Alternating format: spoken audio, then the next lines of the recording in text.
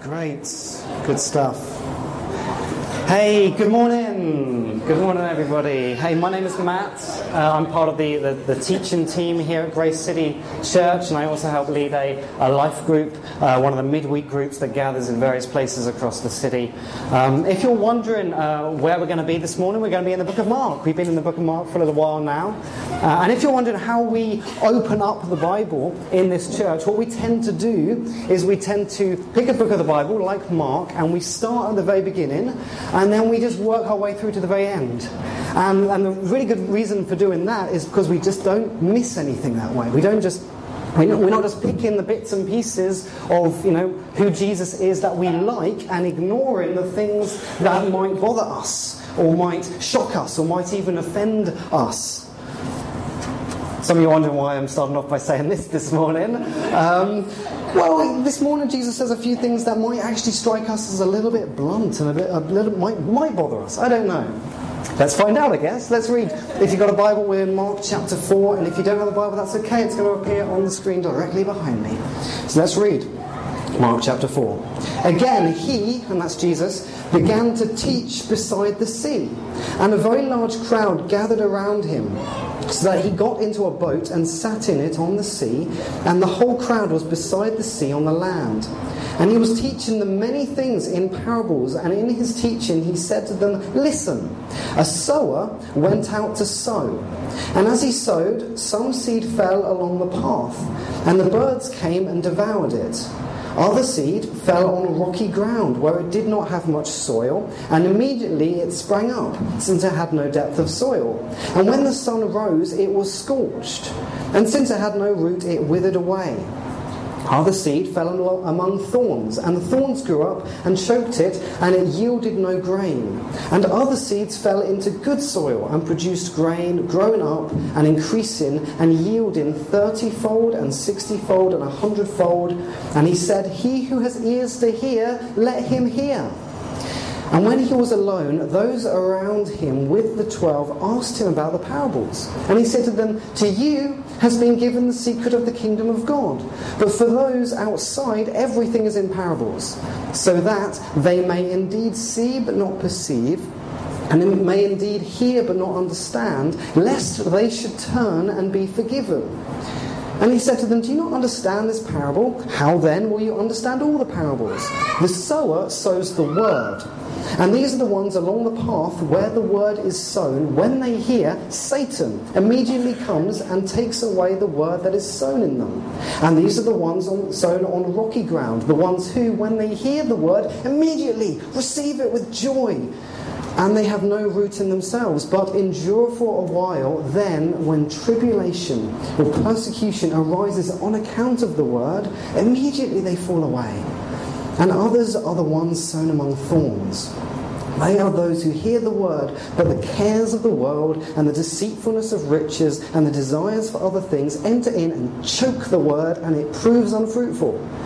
But those that were sown on the good soil are the ones who hear the word and accept it and bear fruit, 30-fold and 60-fold and 100-fold.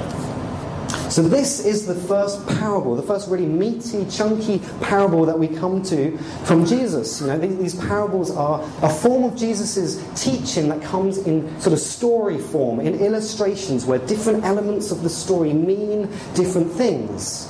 And if I had asked you this morning, why do you think that Jesus tells parables so often, and he certainly tells them often, you may have said before we read this, well, stories are really helpful. Stories are a really good way to engage, and Jesus is a really good public speaker, and any public speaker worth their salt tells stories to engage people, and that's why Jesus does it here. But Jesus here, he gives a different primary reason. I mean, that's absolutely true, but Jesus gives a very different reason here. What is it he says? He says he tells parables so that people may indeed see but not perceive, may indeed hear but not understand. Even he says, lest they should turn and be forgiven. What is Jesus saying? Why is Jesus saying, I want to give people truth, but I want to veil it. I want to hide it away. I want to make the truth, Jesus is saying, harder to access. Why is Jesus doing that? Why would Jesus want to make his message less clear? Why doesn't Jesus just walk around and proclaim things really carefully? Just say, I am the king, here's a miracle, obey me, worship me. That's a good sermon for Jesus. 3-point sermon. I'm the king. 2, boom, miracle. 3, obey and worship me. I'm God. Why doesn't Jesus do that? That sounds like a good. But that's not, Jesus says, how Jesus' kingdom comes. Because we expect God's kingdom to come like earthly kingdoms do. Tim Keller, who's the speaker and writer, he has this amazing illustration for this. He says, we expect God's kingdom to come like the great conquerors, like Alexander the Conqueror or Genghis Khan, Let's say you're in a town or a village, and then Alexander the Conqueror turns up at your town. After he turns up, there are two kinds of people left in your town. There are people who are now part of Alexander the Great's empire. They're part of his kingdom now. And there are dead people. Those are the two people that are left after. Why? Because the earthly kingdoms come by force. They come by coercion. They come by violence even. And you know what? Democratic systems, interestingly, are very, very similar. Right? Let's say that you vote for one party, but the other political party gets more votes. Who rules in the kingdom? It's the other party. But I didn't vote. Tough luck. Tough luck. That's how the kingdom is established by force, and someone says, tough luck at the end. And we expect God's kingdom, honestly, to turn up the very same way. I remember when I was very small, I was 9 years old, and I was in school in England, and I remember being out in the playground and listening to my friends discuss whether God was real or not. And my childhood best friend, Joe Osborne, said this. He said, I will prove right now that God does not exist. Whoa, Joe Osborne's going to prove right now that God does not exist. And so Joe Osborne, he jumps up on a park bench, on the bench in the playground, and says, if God is real, then he shall strike me with lightning right now. And he strikes this dramatic pose, and he waits a few dramatic seconds, and nothing happens. And Joe Osborne slowly steps down, as if to say, God is dead. And ladies and gentlemen, on that playground, aged 8 years old, I watched hundreds, thousands of years of ontological inquiry and debate be conclusively settled by an 8-year-old. But even as a child, I remember watching my friend Joe Osborne and going, hang on, Joe Osborne, the only God that you are disproving here is a God who has to do that, who has to establish his kingdom by force and by violence and just zap. You've got to obey me now. And we might think the same thing, if Jesus really wants to build his church, why doesn't Jesus just turn up down on Parliament Hill, maybe with some angels, a couple of thousand should do it, and just say, I am the king, I am real, worship me, obey me, you have to. But the problem with coercive, violent kingdoms that are established by force is they only produce slaves. God is not after slaves, God is after sons. God is not after slaves, he's after sons, he's after daughters. He wants a people, but more than a people, he wants a family that actually want to know him, that actually love him out of their own choice. And this is why Jesus veils his teaching in parables, so that the people who do understand, who do go the extra mile and dig and find out who this Jesus is, those people who discover the truth will be those who really want it. Jesus says the kingdom comes by hearing, therefore be careful how you hear. Kingdom comes by hearing, be careful how you hear. What then is the seed? Because the kingdom of God does not come by a rampaging army, the kingdom of God comes by a seed. What is this word? What is this seed that needs hearing? What is the word that the sower is sowing? In short, the word is this. God has not left humanity in its darkness. God hasn't left... this world is full of darkness. There's so much cruelty and injustice and hatred and conflict and rebellion against God. And we can kind of tie all of that up in a single word, sin. There's so much sin in this world, but God, the good news is that God does not step back away from that, but instead God steps into that. God sends his one and only Son, Jesus, into this world of sin, and Jesus rather than engaging in the sin, lives a perfect life, and then he dies on a cross. He dies a sinner's death on the cross, which is terribly unjust. The perfect one shouldn't die on a cross, but he dies the death that you and I deserve so that we may be forgiven of our sin. That 3 days later, Jesus rises from the grave so that anybody who walks in through the doors of Grace City may hear this word and go, you know what, I want that. I want that message. I want this forgiveness, and receive the truth. That is the word that Jesus is talking about here. It's a word that requires a response.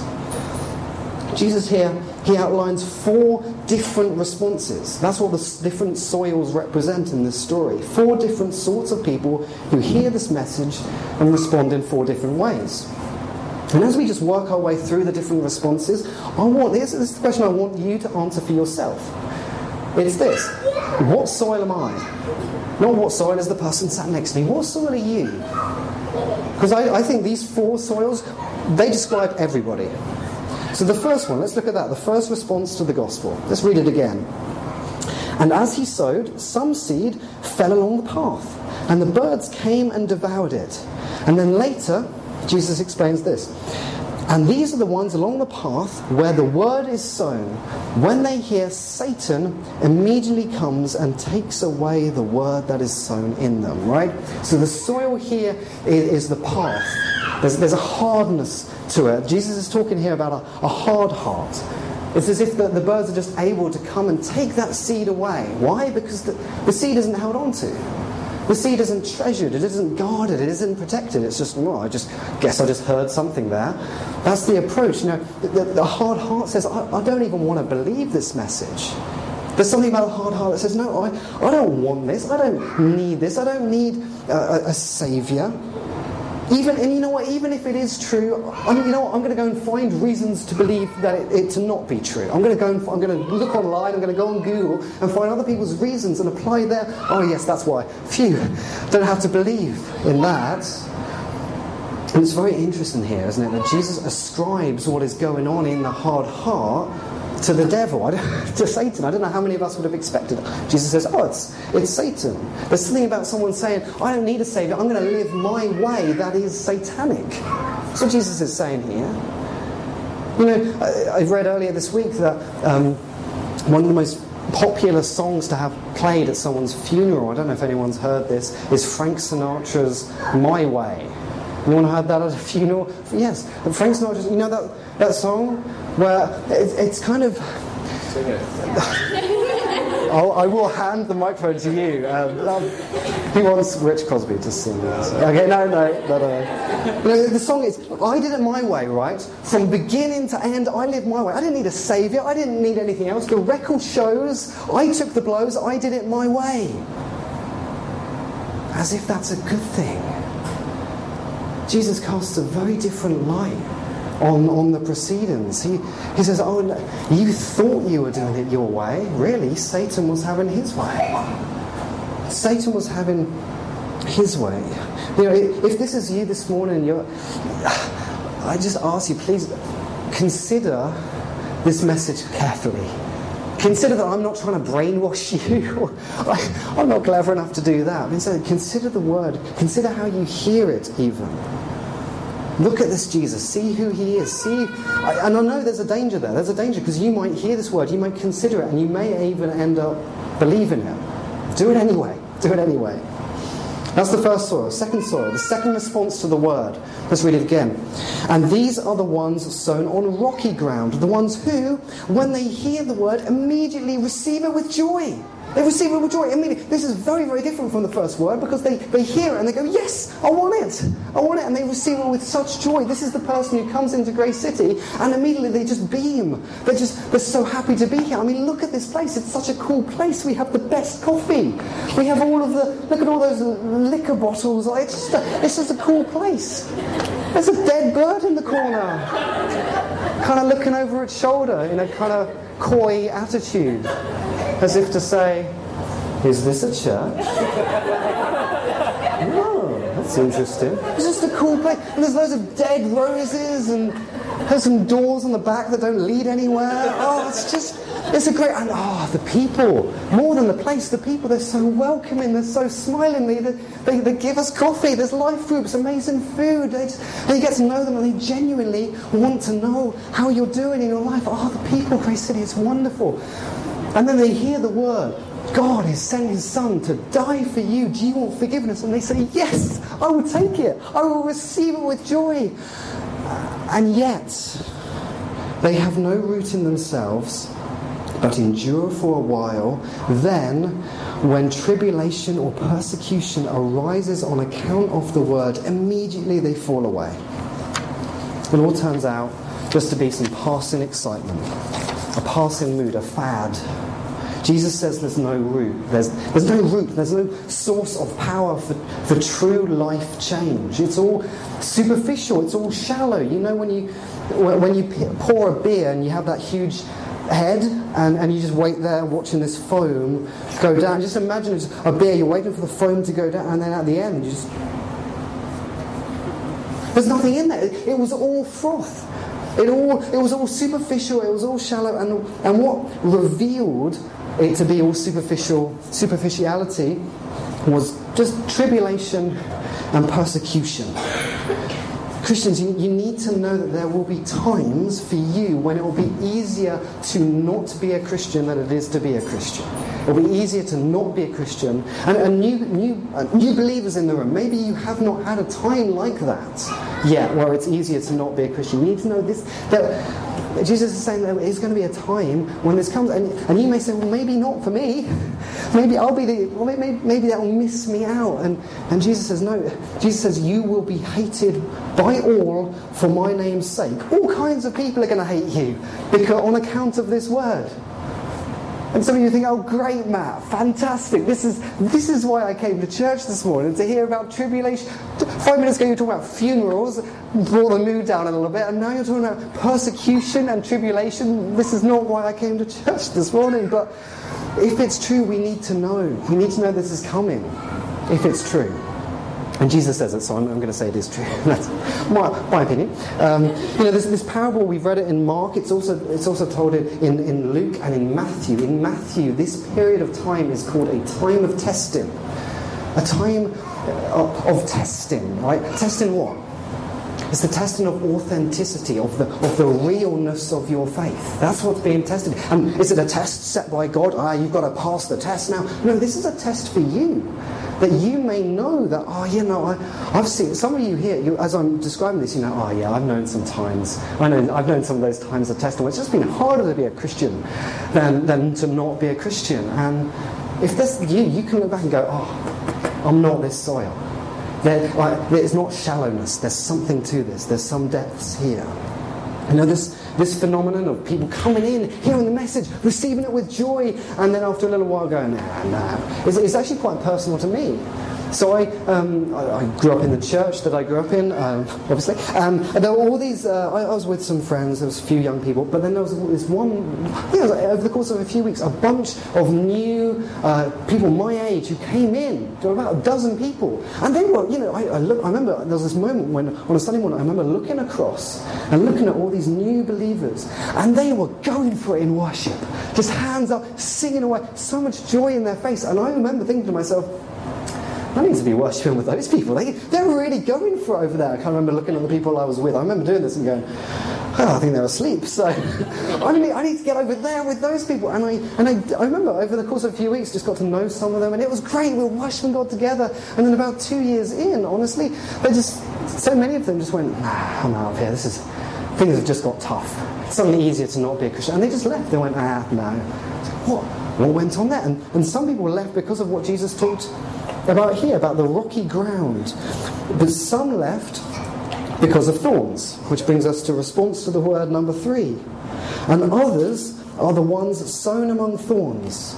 They are those who hear the word, but the cares of the world and the deceitfulness of riches and the desires for other things enter in and choke the word, and it proves unfruitful. You see, again, we have the appearance here of someone who is receiving and accepting. That's the appearance. That's what it looks like on the surface. Yes, I'm taking hold of this. And yet, just like with the birds, just like with the blazing sun, something comes and takes away the word and chokes it. Jesus says the thorns are the cares of the world, right? These are simply distractions. Oh man, there can be a lot of distractions in life, can't there?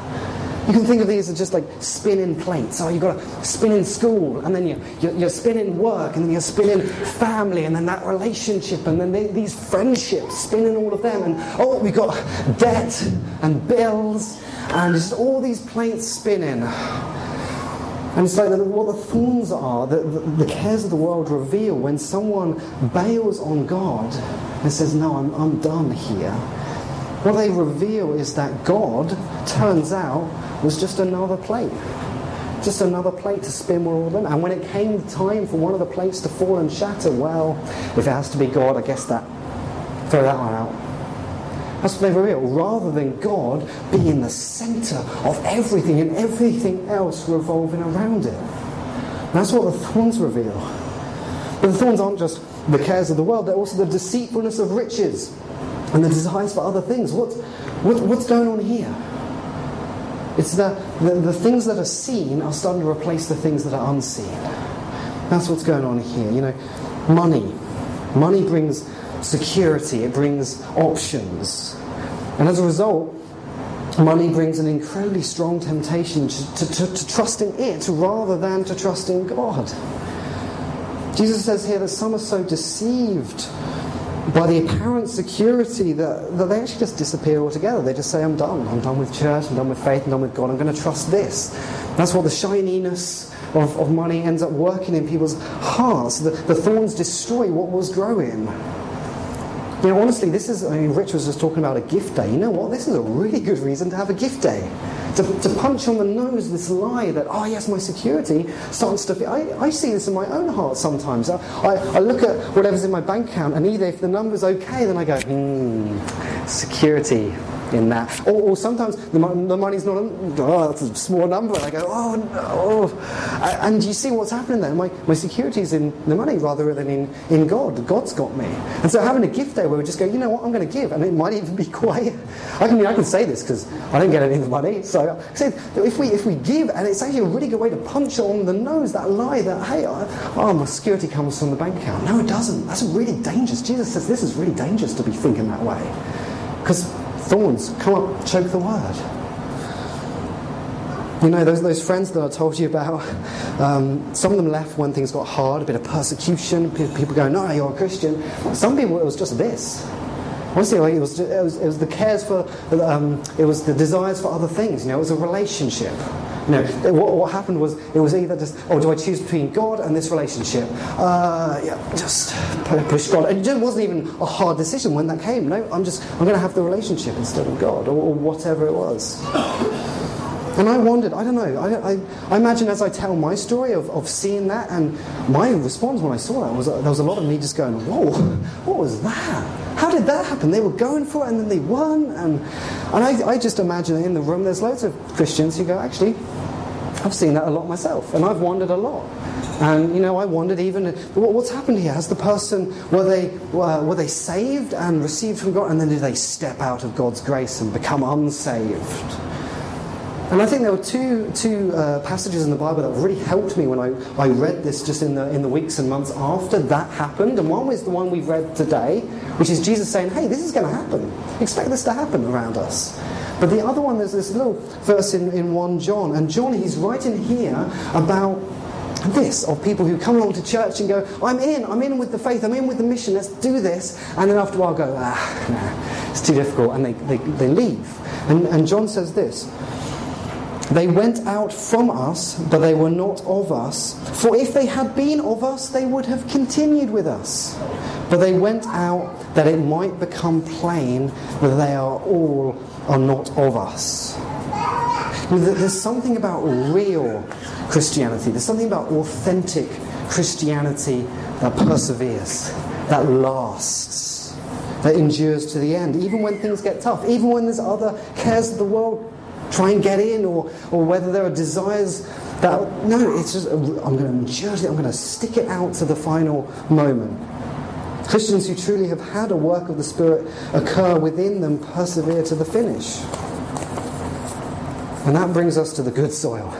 Oh, don't we want to be good soil?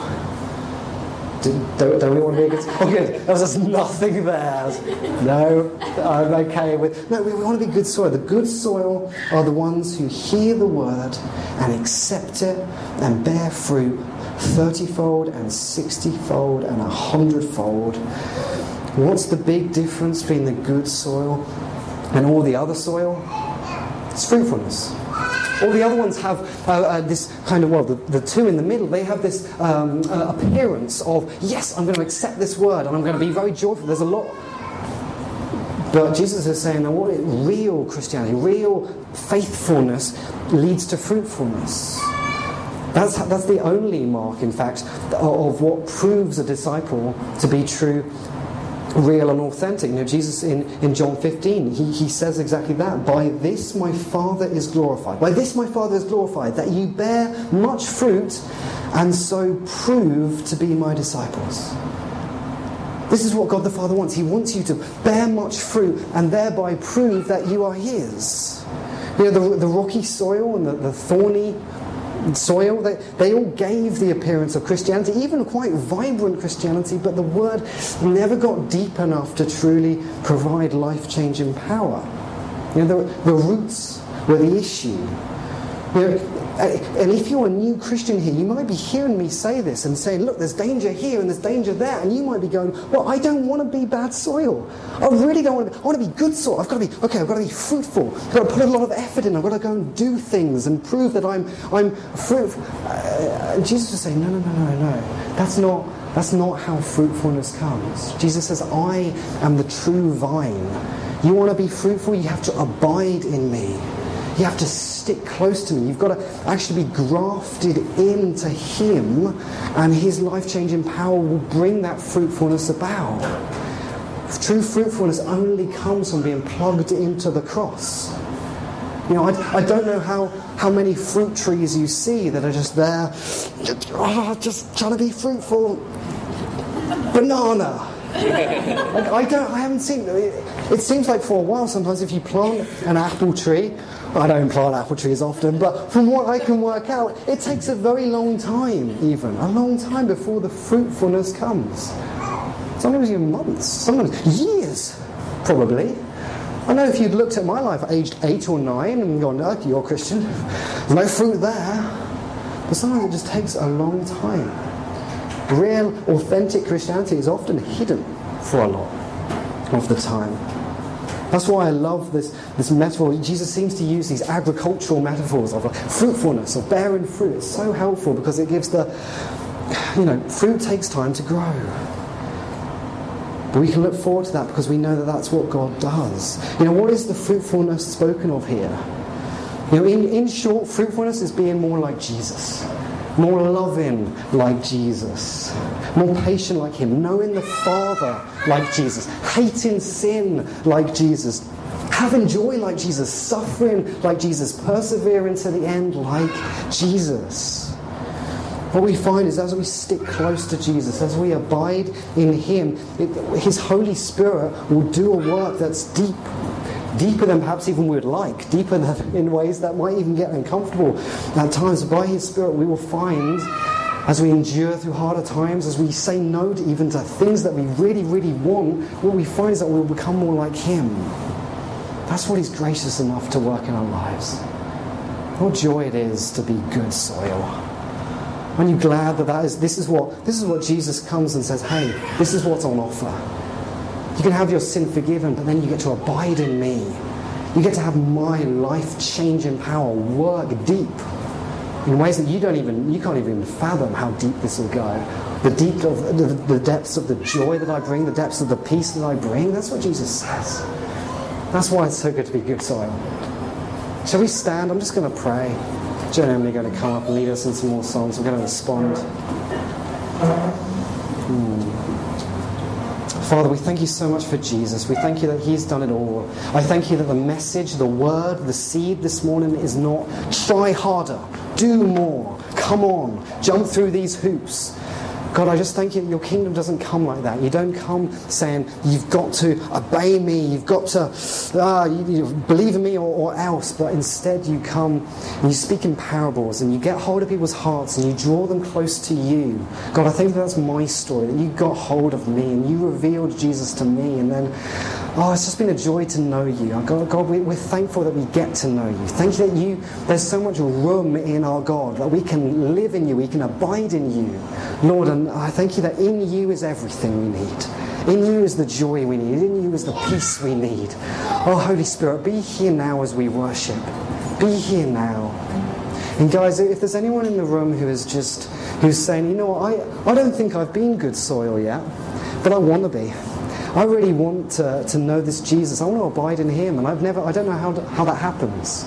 I'm not a Christian yet. I'm not a follower of Jesus. If that's you, I just want to ask you, if you want to follow Jesus, I'm going to be around for the rest of the service. I want you to just come and find me.